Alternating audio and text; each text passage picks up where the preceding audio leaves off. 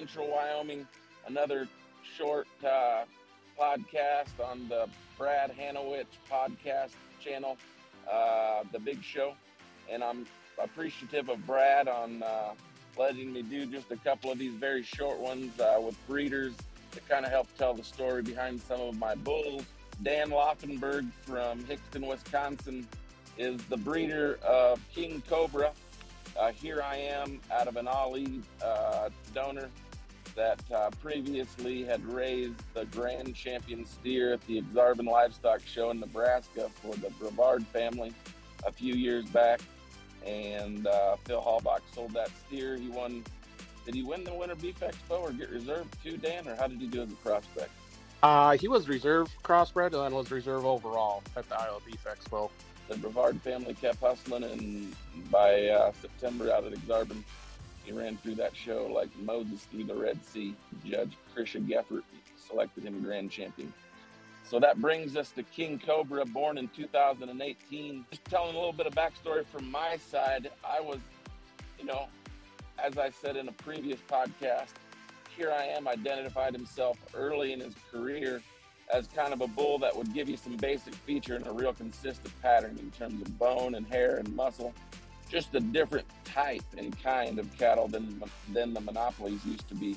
So there in 2018, there was still breeders flushing, or 2017 even, there was still breeders flushing aggressively to monopoly, but also starting to tie into that Here I Am line of genetics. As I was traveling the road that spring in 2018, I can specifically remember talking to Brandon Snyder about just thinking that possibly one thing that could be improved on the Here I Am's, past maybe adding a little bit of forerib and flank, was that front 1/3 neck extension. It's not bad on those cattle by any means, but as they get towards the beef fat steers at 1,400 pounds, they're not the sexiest things in the world. And went to your property, and there was two bulls that spring. I'm sure you remember it just like I do. There was a Here I Am out of your Hoodaman cow that had raised the Texas Tornado that Brad Otto's family had shown. And then there was this Here I Am Ali. Just tell me your thoughts about those two bulls as young calves, Dan. Well, those two bulls as young calves, I guess, like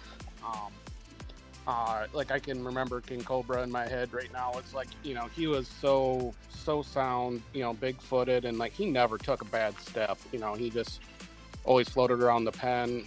He had such a presence about him, up-headed, smooth-shouldered, long-necked, that, that's, you don't see that too typical in a bull calf that's, that stout yet. I guess the other one you're talking about, that other Here I Am in the pen, he was probably a little bit, he was kind of more rugged built, but maybe he didn't quite have the classy build that like King Cobra did. He was probably wider, just maybe a little bit, a little chunkier in his front 1/3. You ended up cutting that one for a steer, and I think Phil Halbach pulled that one for you too. Yep. But both were darn good.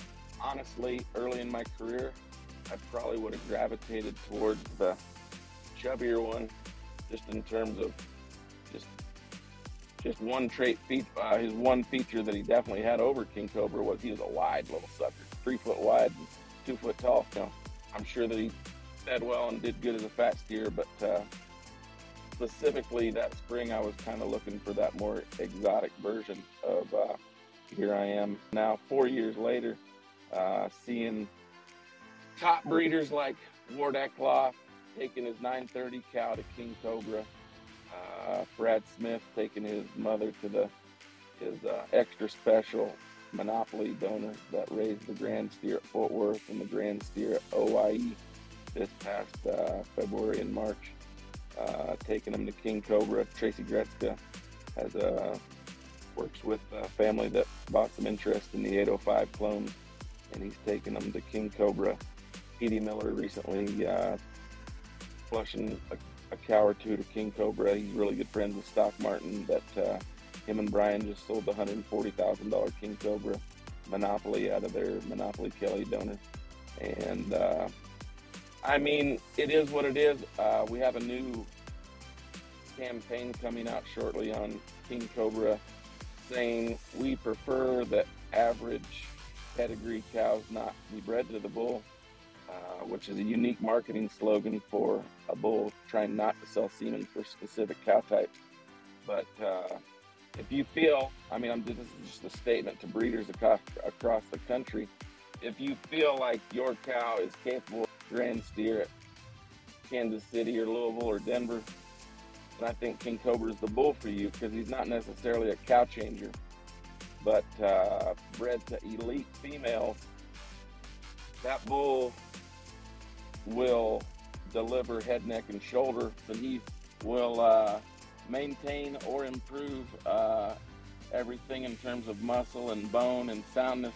But the one thing that we do think that King Cobra delivers is a superior head, neck, and shoulder in terms of making them extra classy in their front 1/3. And it's pretty easy to see that delivery with, like, my wife's King Cobra Margot that was grand in Minnesota, or the Brian Martin King Cobra Monopoly, just pretty exotic looking up front. I know that we shipped you some sect and some conventional semen this spring.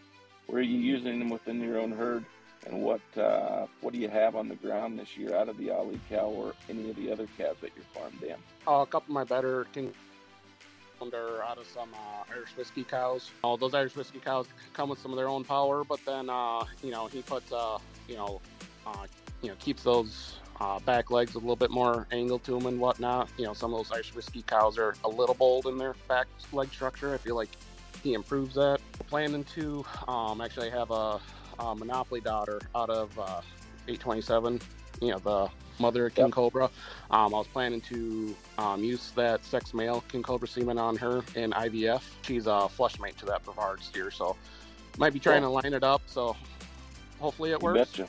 But kind of really show cattle, they call that line breeding and inbreeding if it goes too far over the edge. But I tell this to people on the road, and I believe it wholeheartedly. Whenever King Cobra misses, it's because you weren't aggressive enough with the quality of the cow. That bull does not go over the edge. He comes up a little bit short in terms of basic features. So the more power and the more muscle and the more bone you take into, the more you're going to like your calf. So a simple breeding suggestion would be the higher quality of the cow, the higher quality of the calf on King Cobra. Just comparing bull to bull, and once again, his sire is an amazing bull, and there's no doubt that there's going to be a lot of cows flushed that way. I don't expect anybody to go away from a mating that's worked in the past. Comparing him to his sire in terms of first-year wins, King Cobra with grand in the junior show in Minnesota, grand in the open show at Illinois, grand at the state district show in Wyoming for the West family raised by Edgar. That a lot of people maybe thought that was the best King Cobra of the entire rookie calf crop. And then down in Alabama, Levi Drew raising the King Cobra Monopoly that was reserved at the Alabama State Show. He won junior nationals last summer and basically won a large jackpot show every month of the year after the junior national. And then wrapping around back in a Brian steer at 140. It just lends itself to, with minimal use in that first calf crop and leading into a second calf crop, now that people are getting confidence and he's going to get bred to that higher quality cow, I don't expect the wins to slow down. I expect them to accumulate and snowball, and it's just fun to be on the front edge of these breakthrough bulls, generational bulls, I guess, in my career. The list is short, but Monopoly and No Guts, No Glory darn sure have left their mark and are leaving their mark.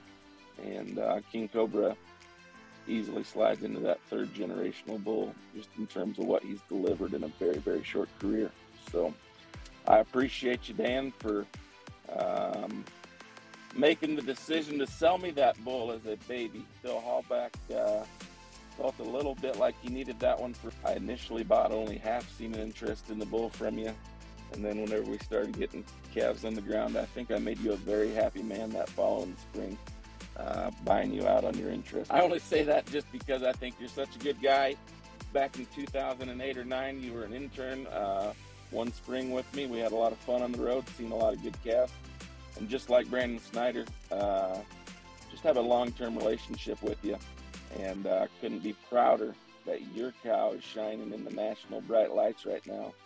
And I hope you're enjoying the ride, and can't wait to see what this Monopoly Ali mating gives you, and hopefully you'll give me preferential treatment. Just wrapping up, Dan, people that might not have made it to northern Wisconsin up to where you live, just give me a little bit of background about yourself, your operation, and your family. 2 kids, right? Yep.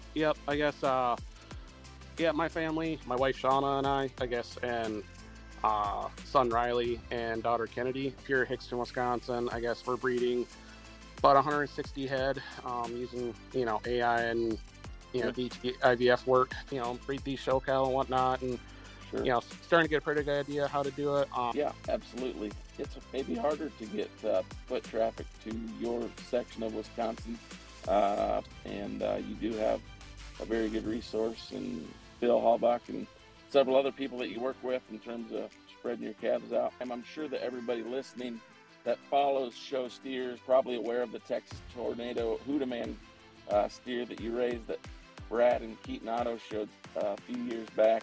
And he was like a 17-time champion? Believe so. I know it was 14 times in a row, I think, that spring. Yeah. I think he had a couple other random ones there. Then, he was right Texas up there. Tornado, but Texas Tornado at one point in his career was a viral internet sensation as a bull, and you raised the most successful show steer out of him. And we always wished we could get more Texas Tornado Hootaman crosses out there, because man, that steer was a very unique individual from a bone and neck and muscle standpoint. Well, thank you very much, Dan. I appreciate your time. Finishing up here in Wyoming here in the next 2 days.